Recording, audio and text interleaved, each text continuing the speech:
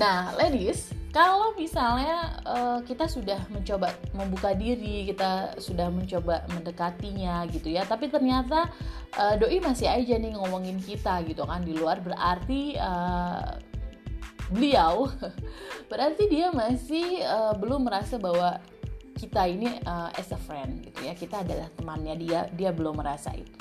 Nah, bagaimanakah caranya? Langkah keempat adalah antisipasi yang keempat adalah kita balik. Jadi kalau yang tadi kita terbuka, kita bicarakan tentang permasalahan kita ke dia, sekarang kita menjadi pendengar setia. Kita menjadi pendengar yang baik.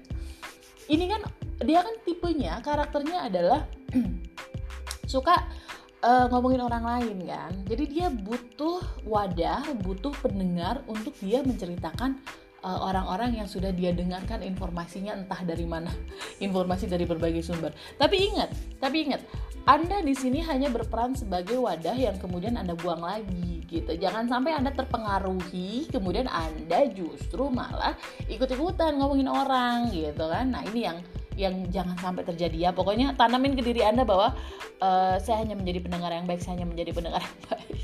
Karena nanti kalau misalnya Anda terpengaruh, kemudian Anda juga ikut juga ngomongin orang lain, aduh mami, ya ampun, gibah, fitnah, aduh dosanya gede, jangan, oke? Nah, jadi setelah Anda sudah menanamkan nih di diri Anda sendiri bahwa oke, saya siap menjadi pendengar yang baik, dengerin.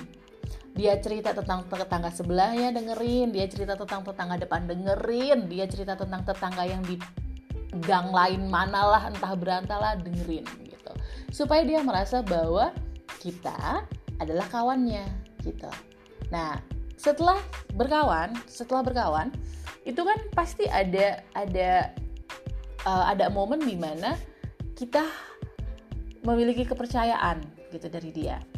Gitu ya. Nah, pada saat itu mulai kita mempengaruhi dia dengan hal yang positif. Jadi, ketika dia sudah ingin membicarakan orang lain, kita alihkan. Kita ngomongin yang lain, ngomongin makanan kek, ngomongin anak sekolah kek, ngomongin politik kek kalau misalnya udah paham gitu ya.